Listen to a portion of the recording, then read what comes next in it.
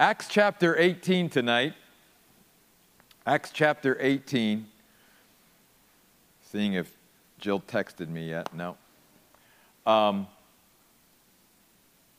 Again, the book of Acts is about Christ's vision for his church, and we're going to continue to see what that looks like and how that plays out here in the book of Acts. And so when you come to Acts chapter 18, we see that Paul has left the great city of Athens, and he's now traveling and entering into Corinth.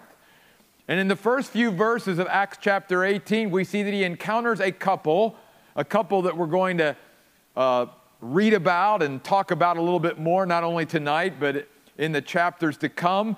A couple by the name of Aquila and Priscilla. We find out that they are tent makers like Paul, and so there was sort of a commonality there, but also that they were believers in Jesus Christ. And you'll notice that the Bible tells us that Paul actually approached Aquila and Priscilla and reached out to them. And that this was going to be the start of not only a Christian friendship, but of a partnership, because later on in the book of Acts, in fact, even later on in this chapter, we're going to find out that Aquila and Priscilla actually accompany Paul to the city of Ephesus. And that's where then they make sort of their base of operations for several years after meeting Paul. You know, the point I want to make about this encounter is this. What you have here again is the importance of partnerships, of Christian friendship, of Christian fellowship. No matter how strong we think Paul the apostle was, let's note that everywhere that Paul went, everywhere that Paul traveled, he was always looking for Christian fellowship. He was always looking to see if he could find some friends and some partners to be able to do life and ministry with. And that's what we need to do as well. Paul was not out there trying to be this great missionary on his own. He reached out to Aquila and Priscilla, and what happens here now in Corinth, again, is the start of a beautiful friendship and a beautiful partnership with this couple. You'll also note in verse 4 that after he entered into Corinth and got his legs about him, if you will, the Bible tells us he went into the synagogue and he began to try to attempt to persuade the Jews and the Greeks who were attending the synagogue that Jesus was the Christ. The thing I see there is in the phrase, attempting to persuade them. Paul was attempting to win them over to Jesus. He was attempting to win them over to our way of life, if you will, the way of God, the way of Jesus. And so I think you and I are challenged, because are we living in such a way that we are able by our life and the way we live to win people over to Jesus and our way of living? Is there something compelling? Is there something attractive? Is there something engaging about the way we live life and do life as a Christian that literally people can be won over to our way of life, our way of thinking, and especially about what we think and what we believe about Jesus Christ? That's what Paul did when he entered into the synagogue.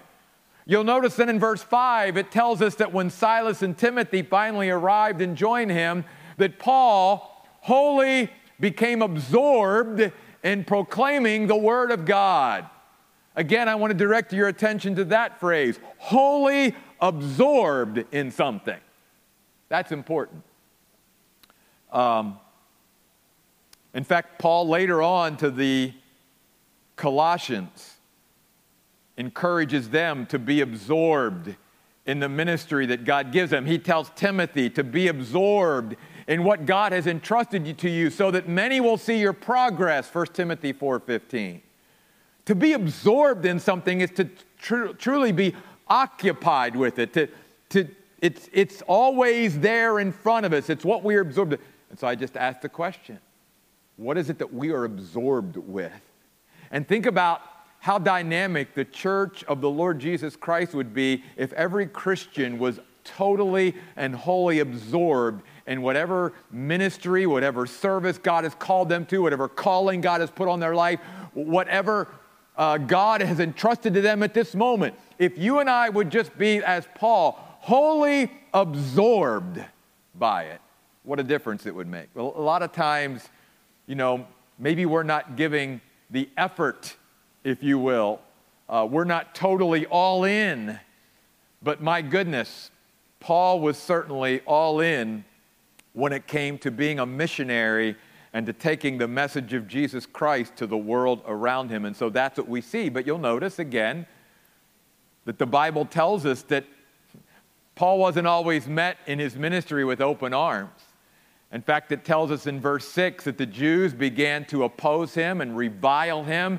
But I love Paul's reaction, and I wanted to, again, focus on this because I think this is part of Christ's vision for his people. Not just that we would form friendships and partnerships and do life and ministry together as he did with Aquila and Priscilla. And not only that we're trying to win people over and be totally absorbed in whatever God calls us to, but notice how Paul responded. The Bible says he protested by literally shaking off his clothes. It was a Jewish way of basically shaking out his clothes, saying, I'm shaking this off and I'm moving on. And in fact, he goes on to say, your blood be upon your head. I'm guiltless. In other words, even though you have rejected the message of God through me, that's not on me. I'm not responsible for your rejection.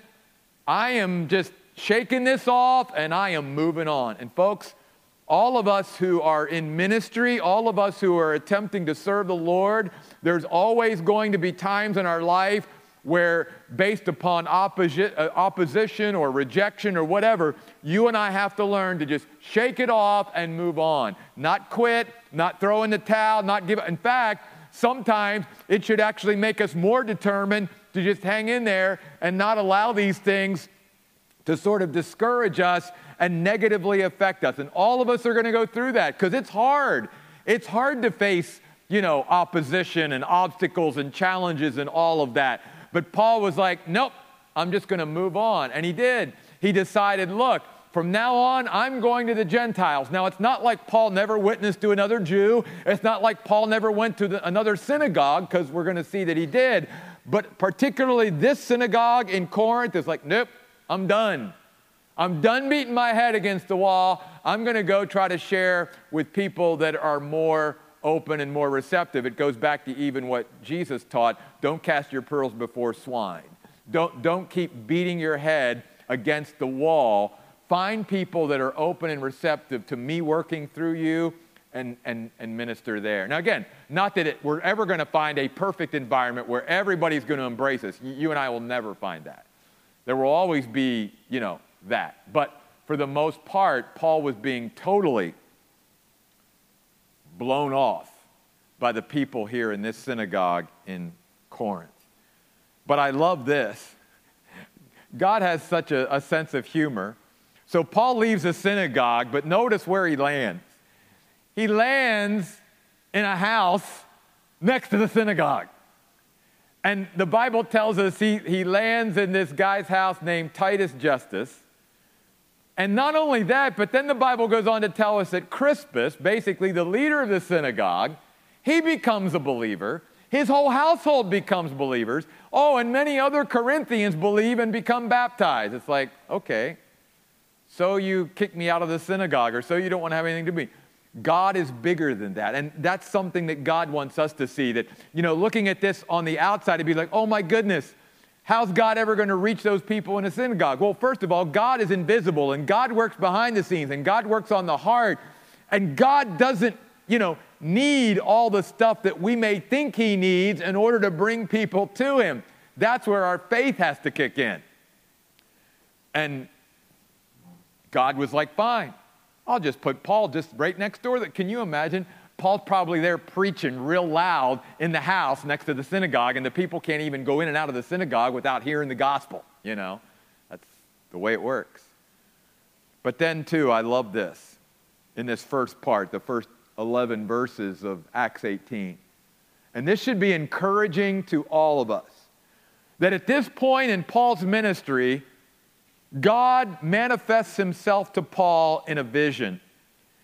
And in this vision, God himself personally wants to reassure Paul. He wants to sort of just encourage Paul and comfort Paul as much as he can. And listen, before I even get into the specifics of what God says to Paul, which is huge here, let's all just pause for a minute and go, oh, Paul?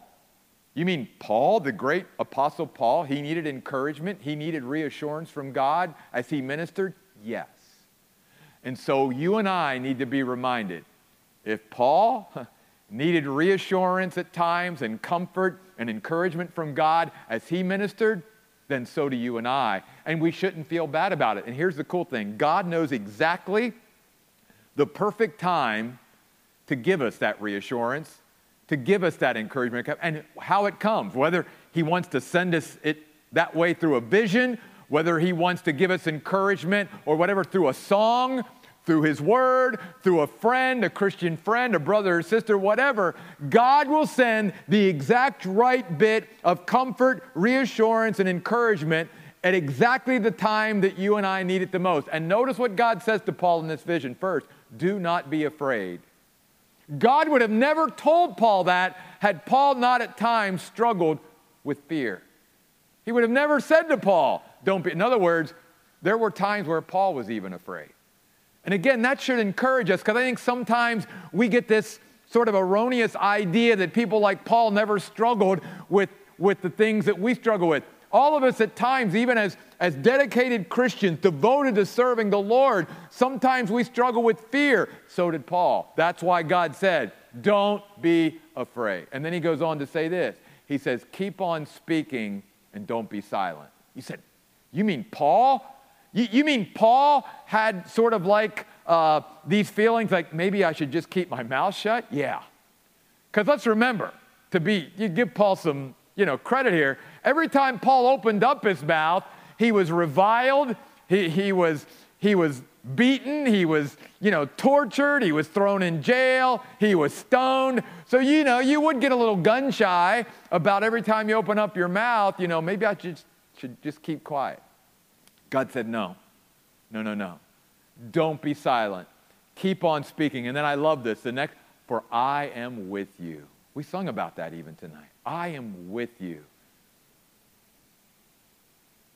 God is always with us, just like Nicole reminded us. No matter where we are, even as we step out of the boat onto the water, God is always with us. And God wanted to remind even Paul, I'm with you here. I've never left you. I have been with you through everything. I told you were going to have to suffer many things for me to take my name to the Jews and Gentiles.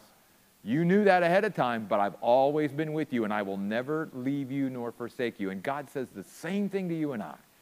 He is saying to some of us tonight, don't be afraid. He's saying to some of us tonight, speak up and don't be silent. He's saying to some of us tonight, I am with you. And then he says this to Paul.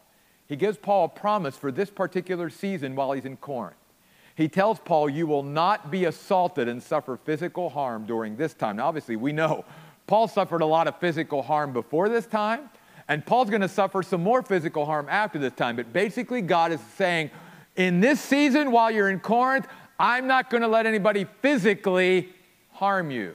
And then he says this, because I have many people in this city. Now think about that for a moment. That's awesome, because that's something that applies to even you and I. It's an incentive to Paul. It's a motivation. It's an inspiration that he wants Paul to take from here. What he's saying to Paul is this. He's saying, Paul, there are people here that I want to reach, but I want to use you. And they haven't met you yet. And I haven't brought you to them yet. So I want you to hang in there. I want you not to be afraid. I want you to keep speaking, because I have many people still to come to know Christ, and I want to use you to do it. And so you got to not be afraid. You got to keep speaking up. You got to keep being bold and courageous. You got to keep knowing I'm with you, because I got many people in this city. Think about that in our own life and even in the life of our church. God wants us as the Oasis Church to keep on keeping on, because he's got many people in this community right around here that either is going to come to know the Lord through our ministry or be a Christian who can be strengthened through our ministry. We've got to keep on going, because there's still many people in this area that God wants to bring here. Same thing with our individual lives. He wants to encourage us so that we'll keep on living the life that he wants us to live, a life that can win people over, a life that can draw people to Christ, because he's got people that he hasn't even brought into our life yet. See, it's not just about the people that we know and we're ministering to now. That's great, and we never take our eyes off of those. But in hope and in inspiration and motivation, he also says, and I've got more to come. I've got more to come. I've got more to bring to you so that I can use your life to make an impact and be an influence on them. So I love that. And so then the Bible tells us, after this encouragement, verse 11, Paul stayed for 1.5 years in Corinth teaching the Word of God. Well, that's the first section. We're not going to spend too much time on this second section, verses 12 through 17, because in some ways it's like, I wonder why Luke, under the inspiration of the Holy Spirit, even recorded this. But there's a couple things here worth noting. First of all, you'll notice we are introduced to a man by the name of Gallio. He is called the proconsul of Achaia. It's sort of a similar thing to saying he's the governor of Achaia. And the Bible says that these Jews begin to assault or attack Paul. Now, they're not physically, literally harming him. The word in the original language basically means they rose up as one against him, and they seized him, they grabbed a hold of him, and they brought him before the governor, before the judgment seat. And they're accusing that this man is teaching things contrary to our law. And Paul begins to speak, and the governor interrupts him and says, nope, I'm not even hearing this case. He says, this is not a matter for the state. This is a dispute, this is a feud between you Jews of your own religion, of your own disputing of your own laws. That's not something that I care about, nor am I concerned about, nor do I want to get involved with. So the Bible says he pushed them away from the judgment seat. Now the Bible does tell us one thing that he says that's interesting. He says, settle this yourself. And the reason I bring that up is because in the book of 1 Corinthians that Paul writes to these Corinthian believers, remember when they begin to take each other to the law courts and stand before unbelieving judges and magistrates? And Paul says, guys, Christians ought to be able to settle disputes themselves rather than having to go to the governing authorities. And so I thought it was interesting that phrase that Gallio used, settle this yourselves, is exactly the same concept that Paul used when he addressed the Corinthians later on in 1 Corinthians about don't take your disputes amongst each other to the governing authorities that aren't even believers. If you as believers who have the Spirit of God and the Word of God can't settle it with yourselves, Paul's saying there's something wrong. And then the Bible says this. It says that Sosthenes, the new leader of the synagogue, somehow gets caught up in all of this, and they beat him, basically. Which, by the way, then reminds us that Crispus, when he became a believer, he and his household, back in that first section, obviously had to give up being the leader of the synagogue. He got kicked out of the synagogue. One way you get kicked out of the synagogue is believe in Jesus Christ as the Messiah, right?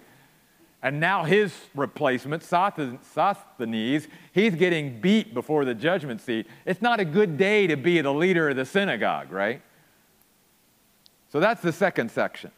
Then we come to the third section, beginning in verse 18, where the Bible tells us that Paul stays a little while longer in Corinth, but then feels led to go on to Syria.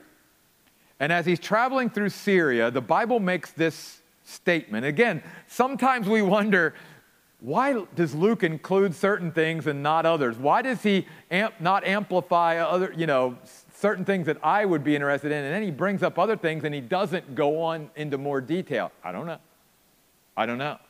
But this is one of those curious things, but I will say this, I think it's something worth pausing and talking about for a minute. The Bible tells us that while Paul was in Cenchrea, that he shaved his head because he had made a vow. And the reason I want to stop here is because I think this is significant, and that's why Luke recorded it. Now, we know that Paul was not about externals. We know that Paul was not about works. He was about grace. He was not about external things. He was about internal things. He was one of the champions for let's not do circumcision unless it is a way to maybe increase our evangelistic platform. So why does Paul shave his head, do this external thing? Because he had made a vow. I think for this reason. Again, I want to be careful here. This wouldn't necessarily be something that would be for every Christian. This is something that Paul felt he needed to do, and it's something that other Christians, not necessarily shaving your head, because nobody would know whether I did that or not.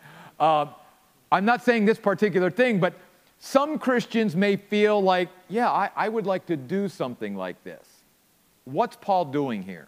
Well, I believe that by Paul taking this vow, and what this vow was is really the Nazirite vow, is Paul was going from one level of his Christian walk now to another.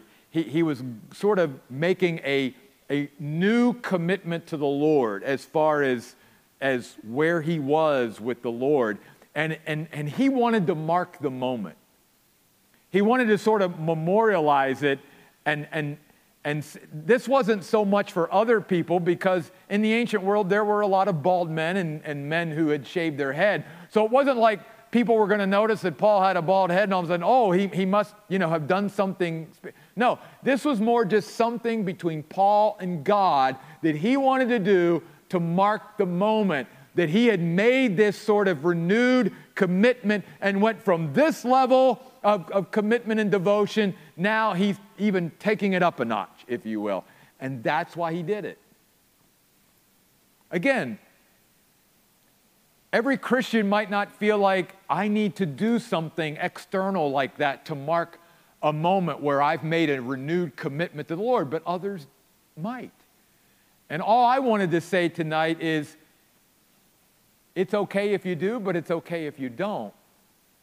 But I do think this. I think what this is reminding us of is, it's not that we get caught up in the physicals and the externals, but there are times where doing something physically, doing something externally, even like, sometimes coming forward or something like that at a church service, can mark the moment. And it's just like even baptism. We know that baptism does not save us, but baptism is an important sort of symbolic thing we do outwardly to show this is a moment that I want to mark, and I want to show my faith to others. That's what Paul was doing here. And it's important, I think, that all of us every once in a while does something so significant, makes some kind of commitment that's so significant that we feel like, Paul, I need to mark this moment in some way. And I'm just going to let the Holy Spirit and you then take it from there to go, what do I do with that? It might be you just let that sit, and maybe it'll come back up to you. But I wanted to point this out because it was important enough for the Holy Spirit to point out what Paul did while he was in Cenchrea. Well, then the rest of this part is really about Paul leaving Aquila and Priscilla in Ephesus. So notice the Bible tells us that Aquila and Priscilla left Corinth, where they had their home for a while because they had been kicked out of Rome by the Emperor Claudius. And now they accompanied Paul to Ephesus. But Paul wasn't going to stay in Ephesus. Even though the Bible says they begged him to stay in Ephesus, he says, I can't stay now. If God wills, I'll come back at some point. But for some reason, and again, Luke doesn't tell us why, Paul had this sense of urgency to get to all these places and visit all these places. So notice, the Bible tells us in this section, he went to Jerusalem, then he went to Antioch, and then further, he went into the regions of Galatia and Phrygia. But here's what I want to point out before we get to the last section tonight. And that is the phrase that's found in verse 23. What was Paul doing all the time as he went to these regions? He was strengthening all the disciples.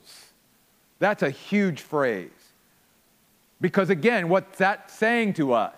That it's not enough to be a believer in Jesus Christ. I must be a disciple. And even as I become a disciple of Jesus, a devoted follower of Jesus, I will continually need to be strengthened. God will continually want to make you and I stronger and stronger and stronger through our life.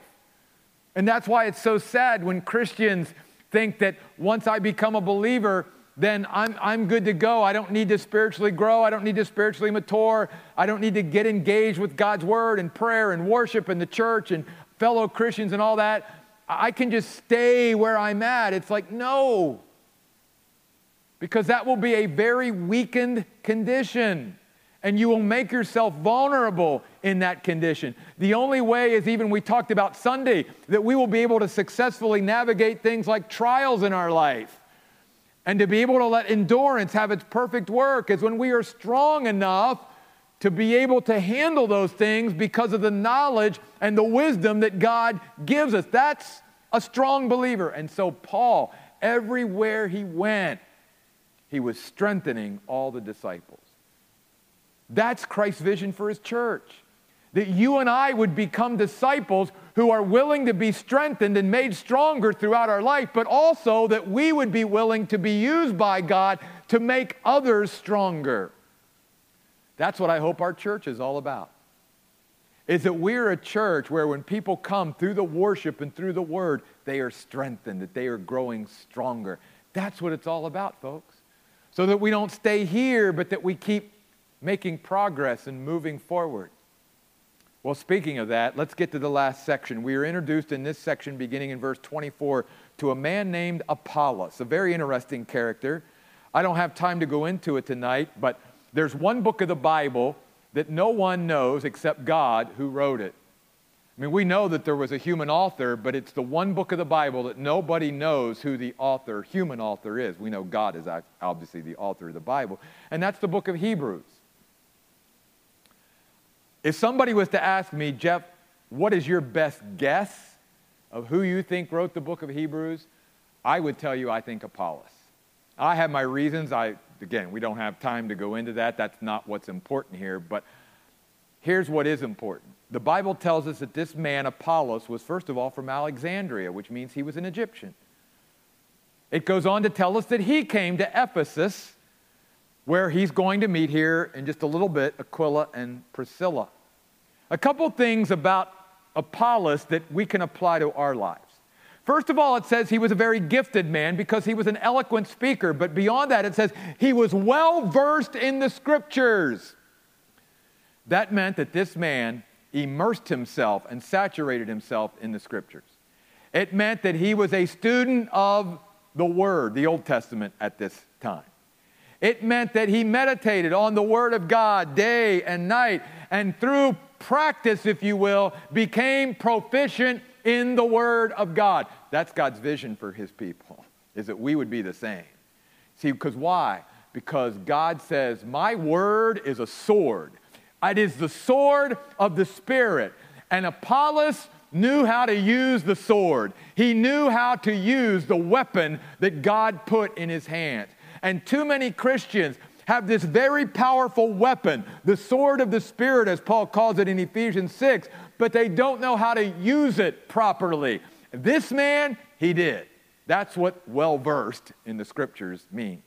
All of us need to continue to grow in our knowledge of the Scriptures. But then it also says this about Apollos. It says that with great enthusiasm, he taught accurately the truth about Jesus, though he knew only the baptism of John. With great enthusiasm. Here's a man who has energy and vitality and passion for what he's doing. And that is a great example for us as well. Not only being well-versed in the Scriptures, becoming proficient in something through practice, but also bringing a passion to what we do. Colossians 3:23, Paul tells the Colossians, do everything that you do as a Christian with great enthusiasm, as unto the Lord and not unto people. In other words, everything that we do, we should do enthusiastically with passion and energy because we're doing it ultimately for God. Bring our enthusiasm, bring our passion. That was Apollos. Then the other thing that we see in Apollos' life is the Bible says with great courage, very courageously, he spoke out in the synagogue telling people that Jesus is the Messiah. So here's the three things that we need to look at. Well-versed in the Scriptures, enthusiastic, and then courageous. Man, when you have those things operating in your life as a Christian, God can really use you as he used Apollos. But notice something else in verse 26.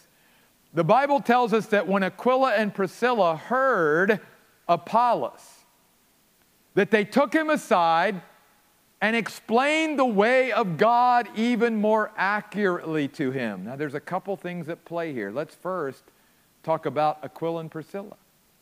Here's a couple who wanted to spend their life sort of mostly behind the scenes, strengthening God's people, strengthening the church by discipling people like Apollos. Mostly a behind-the-scenes ministry, but very important in strengthening the people of God. But here's the thing. When you and I are involved in strengthening other believers and discipling them like Aquila and Priscilla did Apollos, you and I have to be wise and we have to be strategic. Because you and I only have so much time and so much energy in our life to be able to devote. And we better make sure that the people that we invest our time and energy and our life in are really serious about what we're doing here. Otherwise, we're just wasting our time.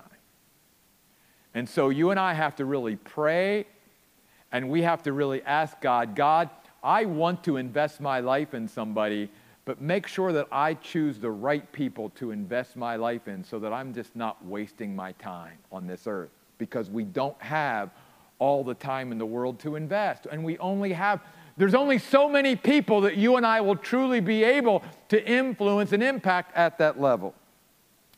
But let's talk also about Apollos. I mean, here's a man the Bible says is a gifted man and a godly man and a grounded man, and yet he's humble enough and teachable enough that he realizes, I don't know everything. In fact, that's what the word accurately even means. It means that Aquila and Priscilla was able to give Apollos even more details. The word means down to the finest detail. They were able to give and fill in some of the gaps that Apollos was missing about Christ, about the way of Christ, the Christian life, and all that. He was a dynamic servant, but he still could always learn. He still could be taught.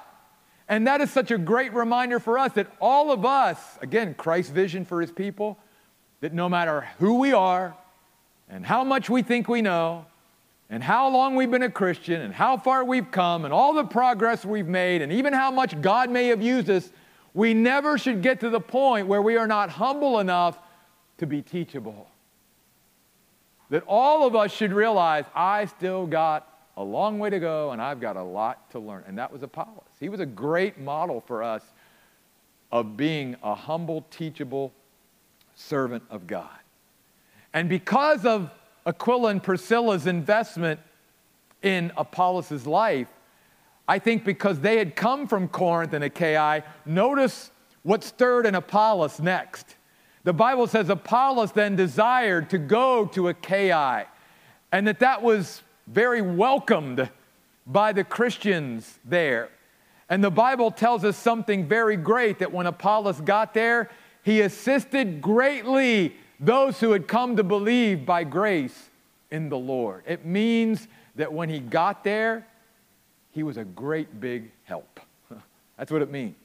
A great big help to the people of God, to believers. And again, that's what God wants for all of us. That as a church, we would be a great big help to one another. That we as individuals would be a great big help. Who are we being a great big help to? All of us should always desire to say, God, who can I be a help to? Who can I be an encouragement to? Who can I strengthen? Who can I make stronger? That's where Apollos was. But notice something here before we close tonight.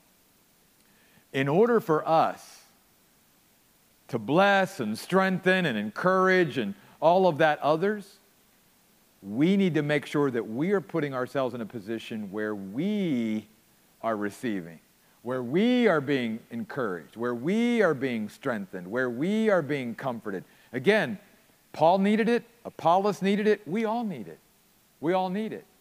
Before we can give out, we've got to be able to take in. We've got to put ourselves in a position where God, through others, is pouring into us so that then we minister out of the overflow of our Christian life. Too many Christians, the reason why there's so much what we call burnout in Christian ministry and Christian service is because we're not ministering out of the overflow. We're ministering out of eventually a vacuum because no one's pouring into us, no one's paying attention to us, no one's strengthening us, no one's growing us, and so we're out there trying to serve the Lord, but it's all one-sided. We're giving, but we're not getting anything. God sees His vision this way. You put yourself in a position where you can receive and where people can pour into you, where I can pour into you through others, and then you go out and minister out of the overflow of what I'm doing in your life. Acts 18, a further indication of Christ's vision for His church. Let's pray. God, we thank You tonight for, again, this great chapter as we see Paul continue his missionary journey, as we see being introduced to this great couple, Aquila and Priscilla, and this young man, Apollos, and how You used them, Lord, not only here, but in the years and decades ahead. God, I pray that something that was said, something that was experienced here tonight, whether it was through our worship or our time in the Word tonight, would ignite us, God, would strengthen us, would make us stronger, would encourage us in some way, God, to just keep on keeping on. And God, if there is someone here tonight, just like Paul, that is just in that position right now where I need to hear from God, I need a word from God, God will be there. He's never early, but He's never late. His encouragement, His reassurance will always come at just the right time and just the right way for us, just as it did to Paul. And so as we close tonight, let's remember the words of the Lord Himself to Paul and keep these words in mind. Do not be afraid. Speak up and do not be silent, for I am with you. No harm will come to you, for I have many people in this city. God, thank You so much for what we've experienced here tonight. It's only because of You. We ask these things in Jesus' name. Amen.